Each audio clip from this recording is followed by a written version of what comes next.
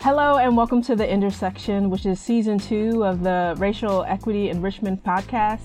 I am your host, Ebony Walden, urban planner and equity and inclusion consultant, as well as the creative of the Richmond Racial Equity Essays. Last season, we had guests on to talk about their vision for racial equity, specifically in Richmond, and how do we get there. This season, I will invite guests from various intersections of racial justice and equity and place from around the country to talk about their work and to specifically answer the questions of what now and what next. After heightened awareness of the need for racial justice and equity during the pandemic and the murder of George Floyd and corresponding protests, the work around racial equity or the conversation has cooled as part of public conversation and discourse, although the folks that were working on it before are still working on it. Today, we're going to be meeting at the intersection of race and place with our guest, Wyking Garrett from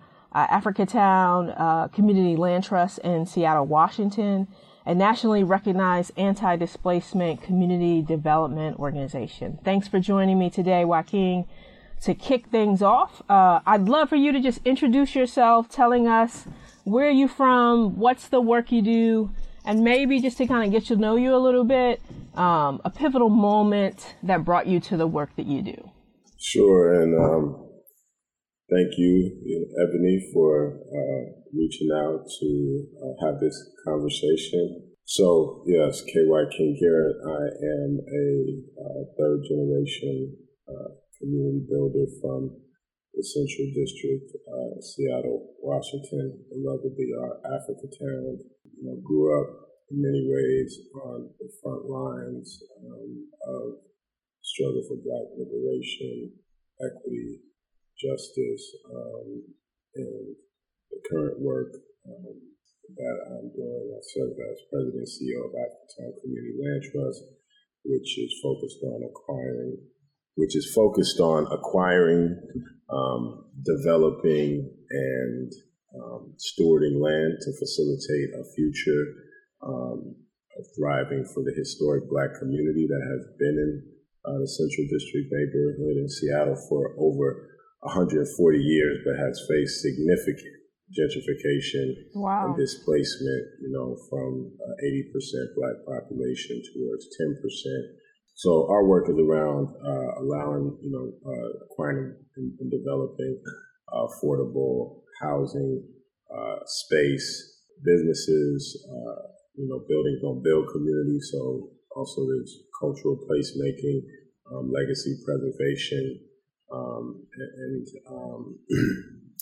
to allow the community to grow and thrive in place, again, in the face of very aggressive gentrification and displacement, as our community has not been included in the economic growth of the tech-based, knowledge-based industry sectors in the area, which are driving a lot of this. So that's our work. Our work is Africatown as a concept is around maintaining space for the beauty, the brilliance, and the best of a Black experience, and that be able to. I love all of that. Be a baseline or database for us to draw from as we build our communities, our thriving communities of the future. So work is really about building thriving Black communities, powered by, the great legacy and contributions of those who have come before us here in this community, across this country, and throughout the world in time. I got a couple of follow-up questions about Africatown, because I think it's a really interesting concept, and just to let our listeners know a little bit about what a community land trust is. But before we get into that, I'm interested in you as a person. Can you tell us a story or something that really kind of got you into this work? I think people love innovative strategies, but what they love even more is the stories and the motivation and the impetus that get folks. So what was something that turned your light on in regards to this work that got you? What was a pivotal moment, an experience that really got you to your work that can give listeners a little bit just about who you are? Yeah, so I mean, I would say it's just, part of the DNA of the life experience that I've had, like I said, third generation community builder in this particular neighborhood community. My grandfather was first Black electrical engineer in the area, helped co-found only Black bank that was here in this area, Liberty Bank. And my father was really active in terms of working towards Black liberation and freedom and to immerse in that struggle from a young age. So, really a lot of kind of this on-the-job training and, example that we have agency, but we have to choose to really embrace that, to self-determine and influence, the world that we live in.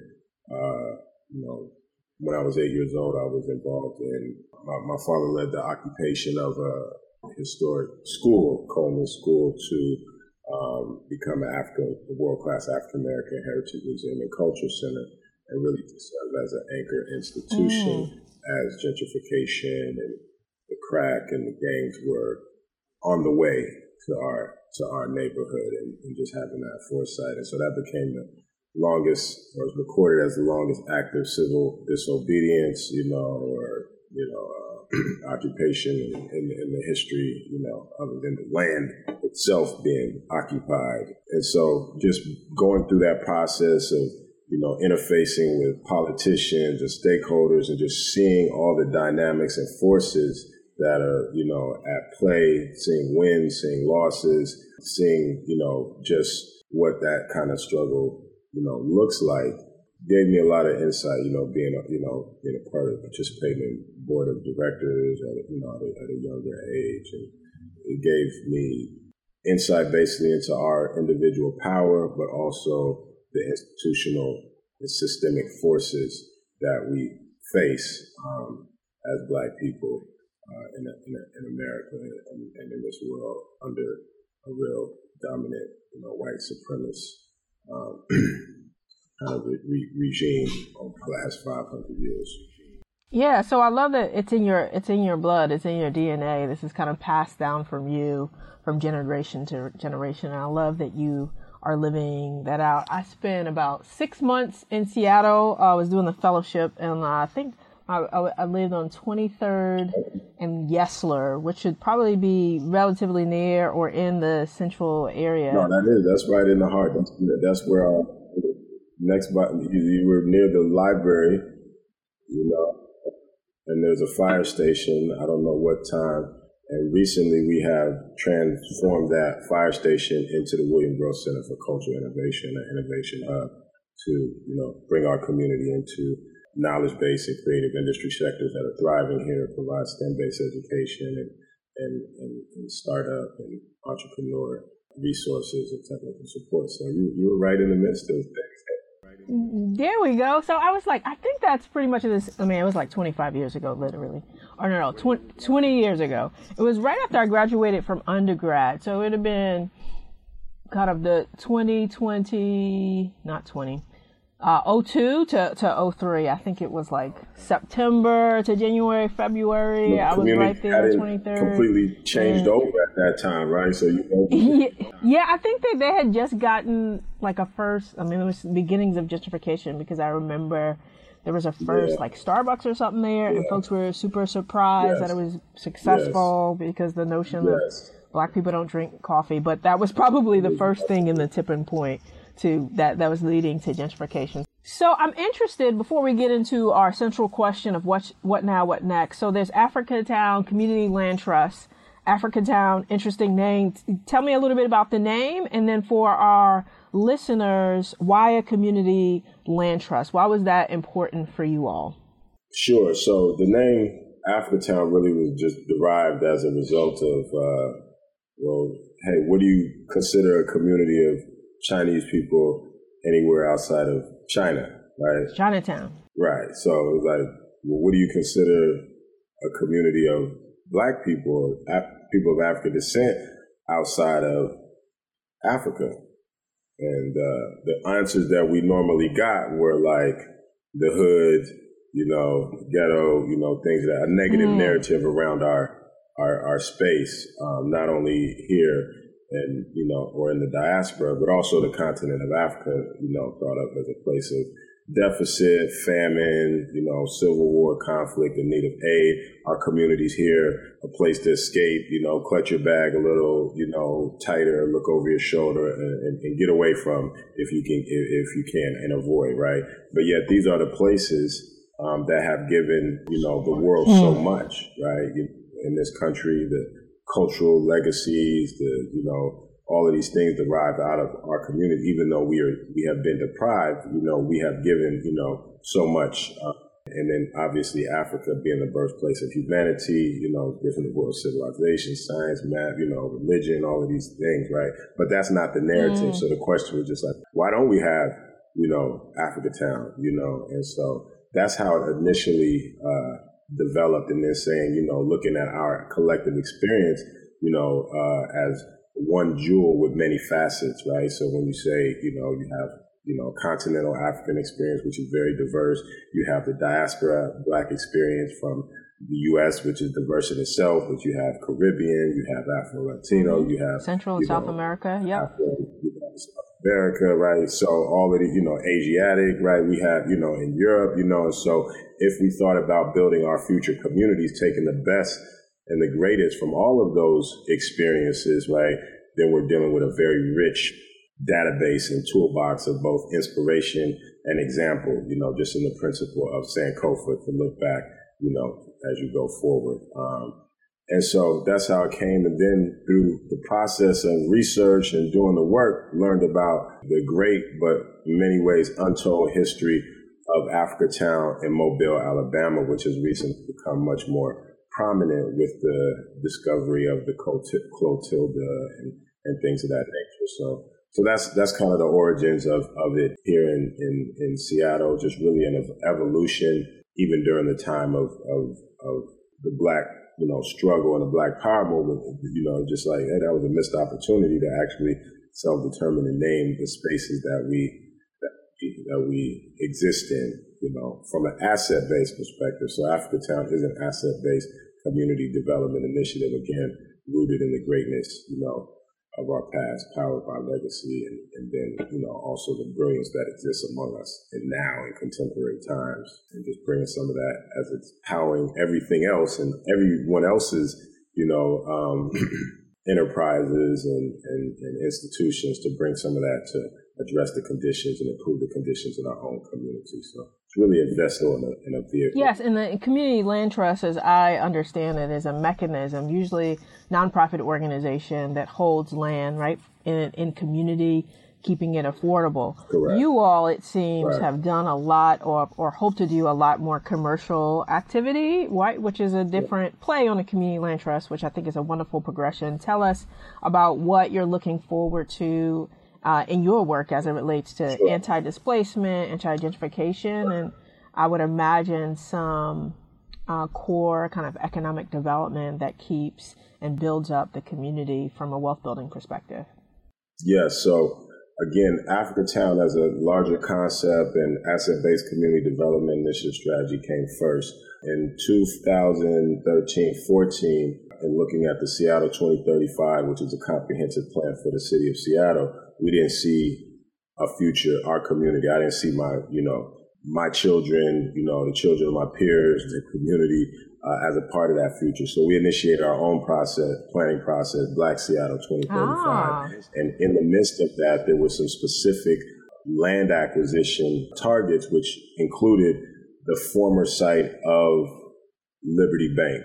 And then there was another site across the street from that, was a square block where Midtown Center, where many Black businesses had been at this intersection of 23rd and Union, which has really been kind of an epicenter of Black commercial and cultural activity for many generations. And so in the process of figuring out how to acquire and what would be the best vehicle, knowing that if we did not acquire it, it likely would not further have any Black presence there, The land trust was identified as a model to acquire and hold land for the benefit of community. Our initial projects have been multi-family, mixed-use, affordable rental, kind of larger scale projects, whereas traditionally land trusts are more single-family residential affordable home ownership. We are moving in that direction, but again, with the rapid pace of gentrification and displacement pressures attached to rent, right? Some people are moving because of the cost of rent as well as the cost of purchasing a home.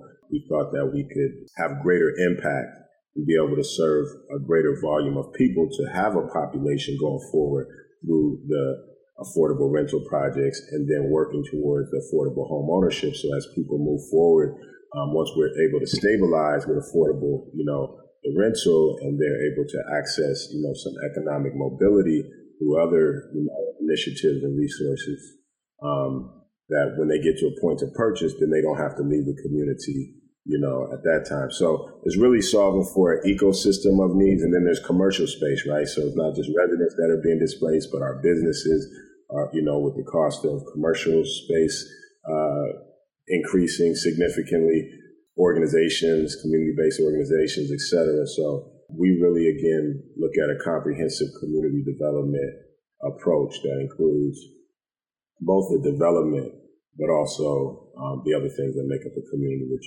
which are businesses, cultural spaces, activities, entities, and so on and so forth. Lovely. I love the whole idea of it, that it's not one block or one building. It's looking at the entire community and saying this is changing. We have been, it sounds like almost 150 years, there's been a strong Black presence there, and that's shifted and changing. And how can we maintain the presence, the culture, the vibrancy of African American culture into the future? I love that, right? So my work is at that intersection too. And how I got connected I'm an urban planner, so how I got connected to the work, I was about 8 years old too. You have an 8-year-old story. When I moved and I saw that the community I lived in, Black and brown community, and there was a white community to the north and the south, and those communities, there was better shopping, better landscape, schools, and all that. And I was like, well, I want to create communities where we're thriving, and we're Black and we're brown and we're thriving, from cultural perspective, from economic perspective, but housing and all the other things that make up a community. So that I love that y'all are intentionally trying to do that with the principles of community development, which of course I've tried to live out and study in school. Let's transition a little bit. So it's been 3 years since the beginning of the pandemic, which was an interesting time globally.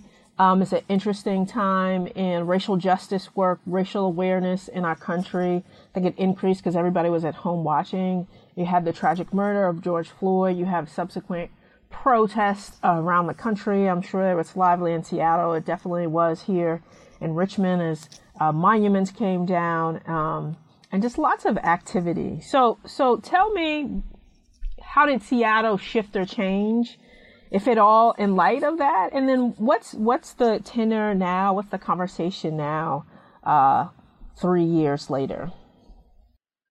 Sure. So one thing about Seattle, it has a very progressive, liberal, kind of identity, externally facing, right? But when we look at what has happened with the Black community that has been here, before Washington was even a state, and we look at the numbers and the statistics, and we see that, Black wealth is, at the bottom, median income is at the bottom, less than half, of whites, and others, then a different story is being told when we look at, the amount of displacement that's happened. So we don't have the outward or, overt, racism, but the results speak to some systemic racism. Right, the outcomes are the same, right? Happening. The outcomes speak to, the reality. And so through, 2020, obviously this, brought some things to, back to the forefront, that had never, went away. And so, out of our work, an entity, King County Equity Now, was born and really focused on making sure the conversation centered on equity being defined as ownership, right? And capital, so land and access to capital to develop and, self-determine our futures, and then control over the resources that are supposed to impact our lives. We know that, just the nonprofit industrial complex has been built over the last 50 years. It's usually, Black faces on, the brochure, Black stories of pain and, et cetera, suffering at the annual breakfast or fundraiser luncheon, but seldomly Blacks are in control, of the resource or even in the positions. And so again, we see, we focus on shifting that to our control, equity, and then ultimately reparations, because there's well documented, the harm that has happened. And so our focus is really on, reparations for the past harm as, in a sense, a ground zero to move towards equity. So yeah, reparations for, the descendants of chattel slavery in America whose labor, wealth, and capital was maldistributed. And that is really the root of the economic disparities, right? And so if we're going to address those and move towards any semblance of equity just in economics, there does have to be redistribution of the labor capital and the wealth that was derived from it as a baseline, right? And then, obviously there's a whole social side in terms of us being stripped of our cultural capital, our identity, our name, our religion, our, traditions, and obviously that leaves us vulnerable to a lot of the other negative social forces that are happening and producing the circumstances that we see in our communities today that have been, labeled as, pathologies, but they have been socially engineered into our community. So yeah, those are some of the primary issues. We wanted to be really focused, and we did. Land was acquired. These issues were at the forefront. There was a lot of proclamations made by institutions, corporations, and it seemed that there was a lot of focus or elevation of these things leading up to the elections. And then once the election happened and there was a change, the focus and the spotlight also changed, but the circumstances have not changed, right? So these conditions still exist, whether it's from, extrajudicial murder to all of the, economic disparities, health disparities, the disparities along every quality of life indicator still exist. And so I think, some people are still working a bit on those things, but definitely we have to continue to elevate and push for solutions and investments that are needed to bring about the change that a lot of people have said they would like to see in the society. So the effort that you were talking about, was it King County Equity Now? Is that like a coalition, or how did you all fit into that? Were y'all leading it? Is a partnership effort, or tell me a little bit more about that? It was a campaign that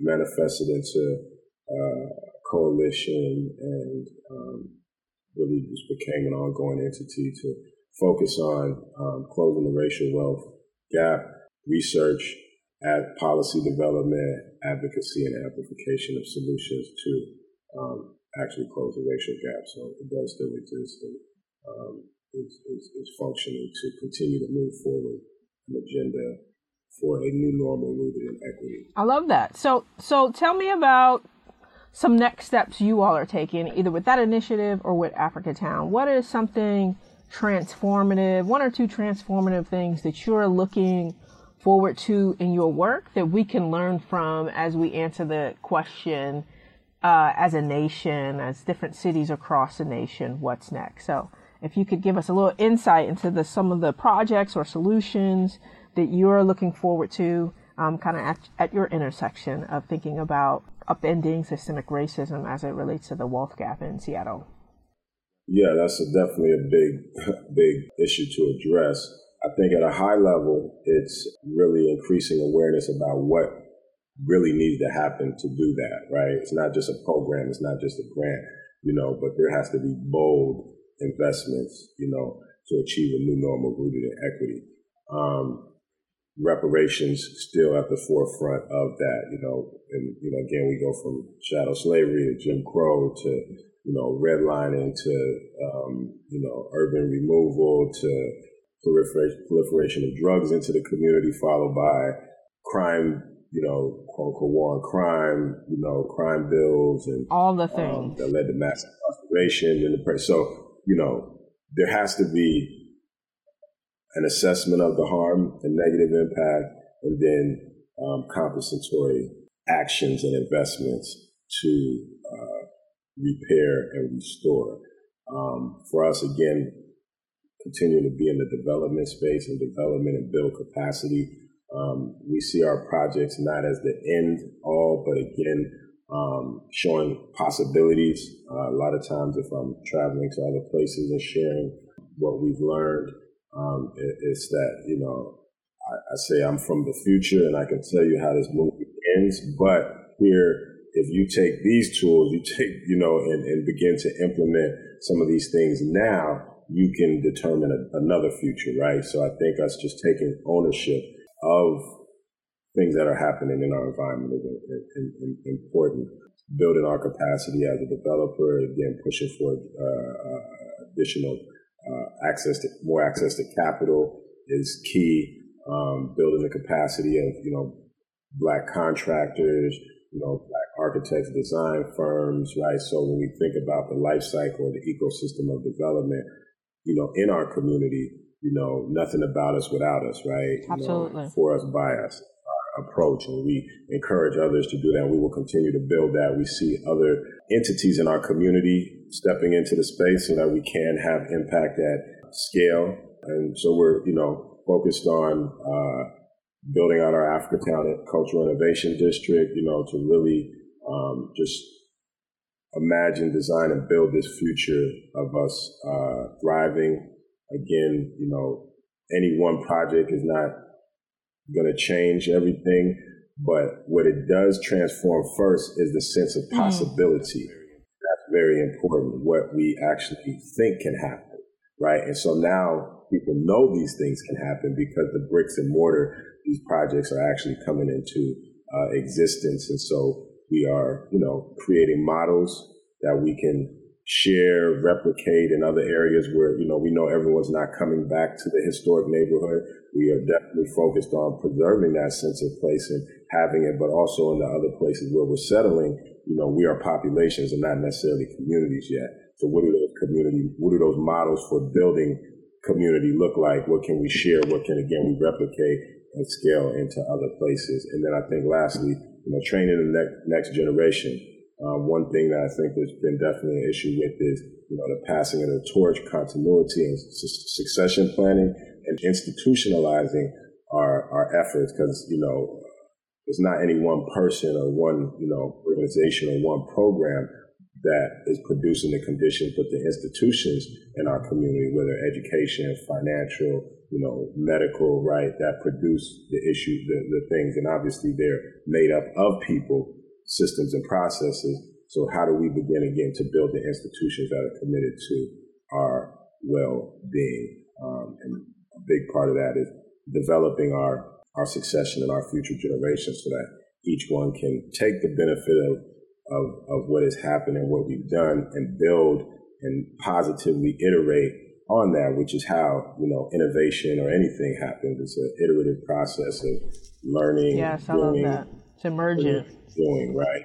So each generation takes it further. And we've had, for many reasons, our institutional development has been suppressed. So I think that's the ultimate, is to institutionalize the work that we're doing in this time so that, again, can be present and continue 10 years, 20 years, 30 years. But even if we look at gentrification, it's a 30 to 40-year process of gentrification that we're seeing coming to bear. So we also have to plan for the future. So that's a big part of, like, what is our overall kind of community development master plan to build that which benefits for us. So those are some of the key things, is continuing to build, acquire and build, leverage our development activity to support, Black businesses, contractors, training the next generation, establishing models and replicable models. So, two last questions before we head out. So you very keenly identify some steps, some kind of what you all have in the pipeline. Can you identify or highlight a specific project that you're working on or have worked on or you look forward to working on that is emblematic of some of the themes that you talked about today, right? Of ownership, of closing the gap. Has that come to fruition in a specific project that you can quickly tell us about? Like, hey, I'm excited, we've done this or we're doing this. I want to tell the world about it because it provides lessons for other community development practitioners around the country. Sure. And like I said, I definitely don't think we're there yet. Yeah, it can be future. Like this is what we're looking for. Yeah. For us, because the forces that we're working against are very significant, and entrenched. But the Africatown Plaza project, which is our the second project after the Liberty Bank building that we're embarking on. The first project, we're really the lead developer. We're partnered with another affordable housing developer.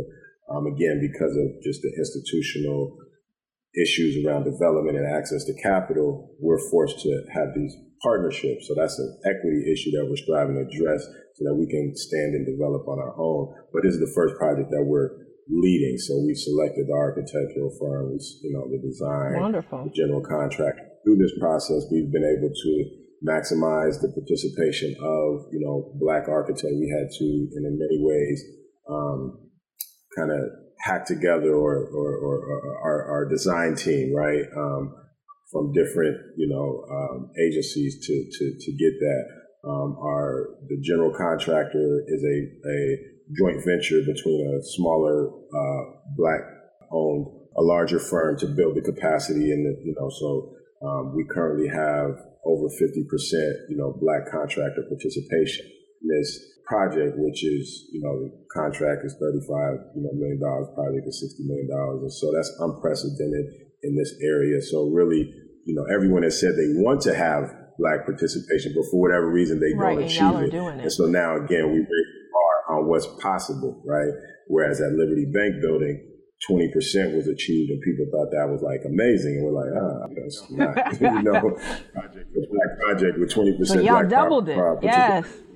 And so now, again, not just for our projects, it sets a bar, but for anyone who says they're committed to equity, now there's a path to achieve it. We know it can be done. So that is, a project. And then even the design of the building is very different from the other, the other architecture. It is Afrocentric architecture. We think it should also be reflected in the built environment, and the design should, reflect our unique ways of being, our journeys, our ways our of use gathering. Of space, yeah. Design affords and unaffords, right? So what is being afforded by design and for who, right? And so there's many within this project.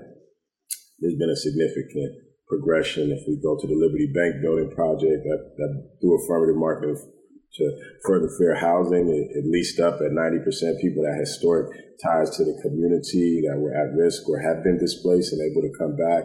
The 3 commercial spaces have, Black businesses that are from the community, barbershop that was at risk of displacement after being on the corner for 30 years, Earl's Cuts and Styles, a restaurant, Communion, a longtime caterer in the community, mother-son duo, Christy Brown and Damon Bomar, after opening, was recognized as one of the 12 best new restaurants in the world, have been awarded, nominated for James Beard Award. So again, knowing that this brilliance and greatness exists in our community, it just needs space, right? And so our commitment is to provide space for the best and the brilliance and the beauty of our community to be able to flourish and thrive as a benefit, not just for our community, but ultimately it benefits.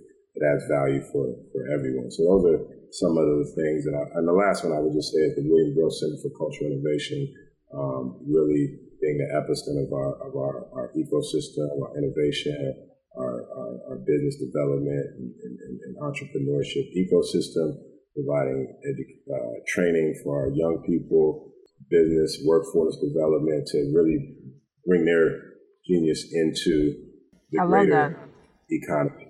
Wonderful. Thank you for sharing all that. I think in so many levels, I love it. In so many levels of the project, you're bringing in equity and not just bringing it in and keeping it at the forefront, but moving yourself forward. You'll say we started at 20 and we moved up to at 40. Like that's not good enough what everybody else is achieving. And how do we make sure these spaces are actually reflective of our community, past, present, and future, right? And so many projects don't look at all of those elements of what it means to be for us, by us. So I commend you for that. We got a couple of, go ahead. I would just add that we developed an equitable development framework to guide the project and measure the project. Okay, so each project, there are KPIs, right, in terms of basically budget and square feet and how that's allocated to determine how equitable the project is. And it starts with ownership. So how much of the project does the community actually own? Then it goes to how did the community participate in the economic opportunities based on the development, and then how is the space allocated and how much of the space is, occupied, whether residential or commercial, by, our community members. So each project can be measured. We can measure ourselves. We can be measured, and we can measure other projects because some of these words are thrown around. Right, exactly. What does that mean, right? What does it really mean? And how do we know when we're there, when we're almost there, and when we're, light years away from it, right? And so now we have some objective And I love that from a data perspective, because that's how you tell whether you're progressing or not, right? Of just the fact that you can say, this was our participation last time, this time, this is our who's owning, who's occupying, all of those things I think are key elements that we need to keep track of, we need to be paying attention to and intentional about in our projects. And how is this space performing? How is it benefiting community? How is it benefiting Black people in particular? I think that, so I commend you for taking that focus and that level of detail. The ribbon cuttings and the groundbreakers and ribbon cuttings feel good, but you do have to go to the numbers to know how good is it really. How is this performing? How is this benefiting community? And various people at various levels. So not just business owners, for everything from contractors to business owners to who's coming in the doors, right? And to who's renting and who is gonna be owning this space. So I love the level of intention of regards to equity and the level of looking towards the future, right? So you're trying to outdo yourself from you did last time, and I'm sure you'll continue to do that. Last question as we go out. Quickly, could you give us one thing that you do as a community activist, advocate, organizer to really ground yourself and keep moving towards liberation? So what do you do to ground yourself, to take care of yourself? What are some of your liberatory or one of your liberatory practices that keep you grounded?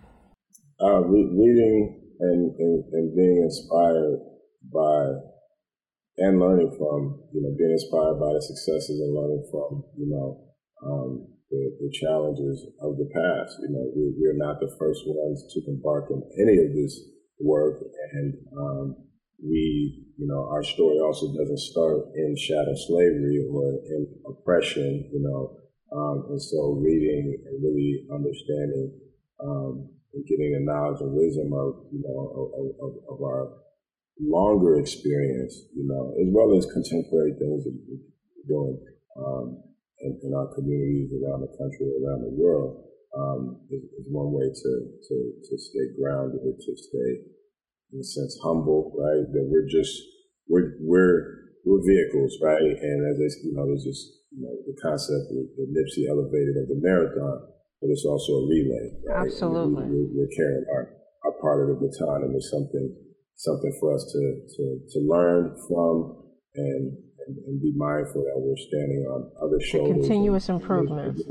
Insights to continuously improve, and we say nothing new under the sun. So I love the Sankofa element, but I love the kind of like, what does this look like in the future? How can I continue to learn this? Absolutely. A future powered by legacy. I love that. All right, you gave us a wonderful tagline or a wisdom to end on. I thank you so much, not only for your work, but coming to stop by the intersection today, Wyking. You can find Africatown Community Land Trust at africatownlandtrust.org. You can find out about the work that they do and the projects. Or you can look up Wyking Garrett. He's doing amazing work here or there in Seattle. I thank you, Wyking. Thank you for coming with us. And this has been the Intersection Podcast, where we have guests talk about the intersection of systemic racism and place in their communities, as well as the solutions or strategies that will get us towards a more equitable future. Thank y'all for listening. Until next time.